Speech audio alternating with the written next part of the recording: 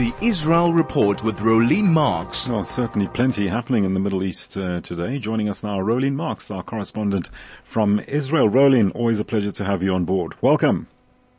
It's always a pleasure to catch up with you. Right, so let's, without further ado, there's quite a bit to chat about today. Let's start with Prime Minister Netanyahu, who sat down with CNN's Jake Tapper. Take us through what was said.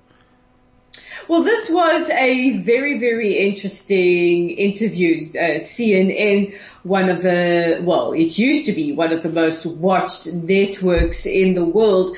But what I found absolutely fascinating is the comments that he made on CNN. He basically directly contradicted them with his actions the next day. So a fascinating person always to comment on is our Prime Minister Benjamin Netanyahu. But let's talk about some of the highlights or some of the main things that he spoke about with Jake Tapper. So, of course, the big issues that are always going to come up with an Israeli leader is going to be the peace process or any such kind of process with the Palestinians, as well now as the topic of the moment, which is the judicial overhaul.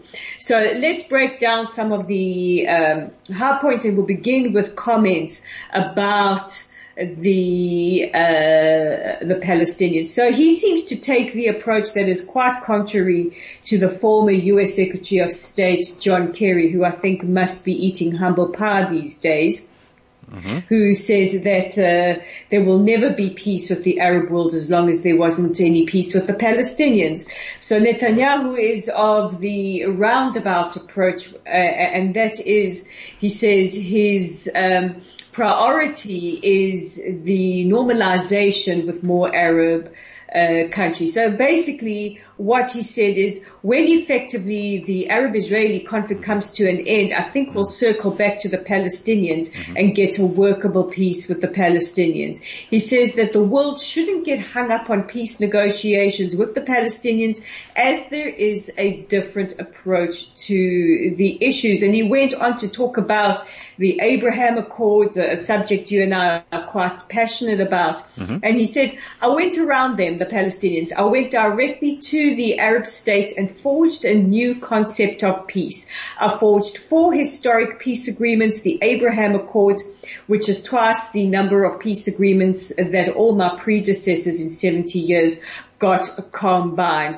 He said, he is willing to give the Palestinians all the powers they need to govern themselves, but none of the powers that could threaten us. And this means that Israel should have the overriding security responsibility. So let's unpack those two statements. First of all, he says, I went around them. I went directly to the Arab states. I forged 4 historic peace agreements. He seems to forget some other parties who were also involved in forging those peace agreements, like the Americans and those Arab countries themselves. They're not going to sign on any peace agreement without their own buy-in. And I think that he tends to forget that. And one of the issues that Israelis do have with the Prime Minister is the I approach to many things. It's not a sole individual who can ensure that these kind of deals happen. And his other statement, Israel should have the overriding security responsibility, and that has been the standard position by successive Israeli administrations, including the previous administration, that security, whatever the deal is, prospective deal, negotiations, whatever, with the Palestinians, is Israel's security is sacrosanct. Well, interesting tactic, as you're talking about now, this roundabout issue, using the Abraham Accords, and it's so to speak, it's an approach that feels as if reconciling with Arab countries will encroach upon the Palestinians and convince them, look, we've got to get along, as the Abraham Accords demonstrate, and do what we must do to ensure peace and prosperity. But okay, that remains to be seen. We just hope that things will be resolved peacefully and amicably for everybody. Let's move on, Rolene, to the President of the Supreme Court, Esther Hayat, who's asking to freeze the overall of the judicial system and discuss compromises, and the PM says no. Well, this is a very important point, because while we're discussing Jake Tapper, one of the issues that came up for discussion was the judicial overhaul. This is a topic that is not just getting a lot of attention here in Israel, it's getting worldwide attention, and for good reason. Right. And the Prime Minister says that while he believes that radical changes will correct Israeli democracy, he wants to hear counter offers. Well, okay, here comes the Supreme Court President Esther Hayut, who has asked that the Prime Minister, as well as the Justice Minister Yariv Levin, freeze any plans to overhaul the judiciary, while the President is leading his proposed mediation process to negotiate a compromise. So here we go. Here is the request to simply freeze it, so that any counter offers that Netanyahu says he is prepared to hear can come to the table. And the answer was a resounding no. Mm-hmm. So, you know, and I know this is not what a lot of our listeners want to hear.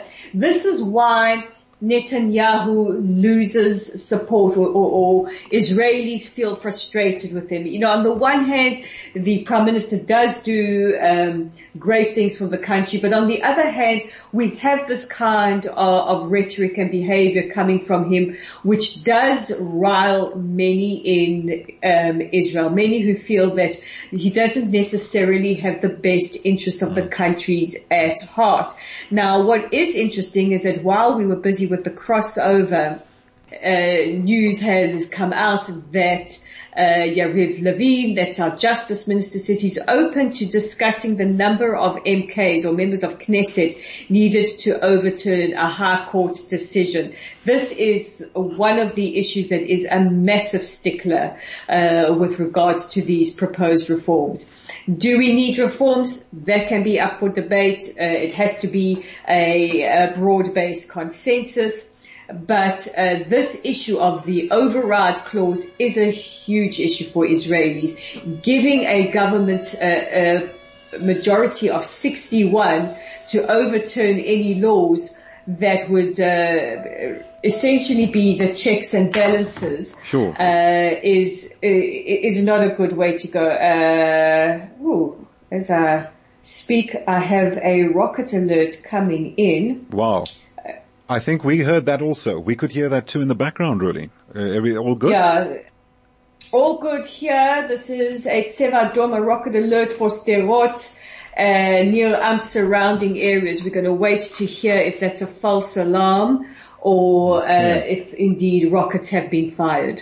Okay, please do take care. Wishing you all the best. That's crazy to have heard that rocket alert whilst we're live on air. But okay, coming back to what you were just discussing now, let's just hope that Prime Minister Netanyahu, as you said with his interview with Jake Tapper, there's this contradictory kind of like activity and tendencies on his part. Let's just hope that that's also resolved as soon as possible and things just clear up a bit more clearly as to where things should be heading.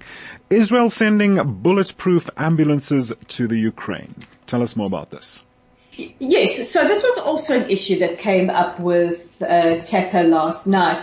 One of the questions was, would Netanyahu be a negotiator in a prospective peace between Ukraine and Russia? Funny, that was going to be one of my questions to you, because we've got this activity, and now, as you mentioned, the question of Netanyahu negotiating, or rather mediating, I beg your pardon, in the conflict. Sorry to have interrupted you, but okay. You can interrupt me anytime, as long as it's you interrupting me and not rockets interrupting or rocket sirens, for that matter. Yes. So, he said that he's prepared to negotiate if asked.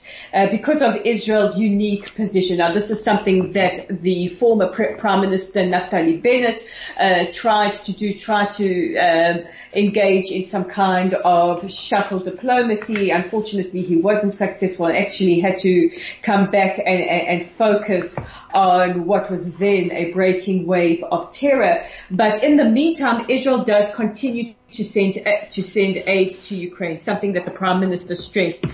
and it was announced yesterday by the Ministry of Defense that Israel will be sending 3 bulletproof ambulances to Ukraine to assist the rescuers there. This will be fully equipped with defibrillators, oxygen, medical equipment.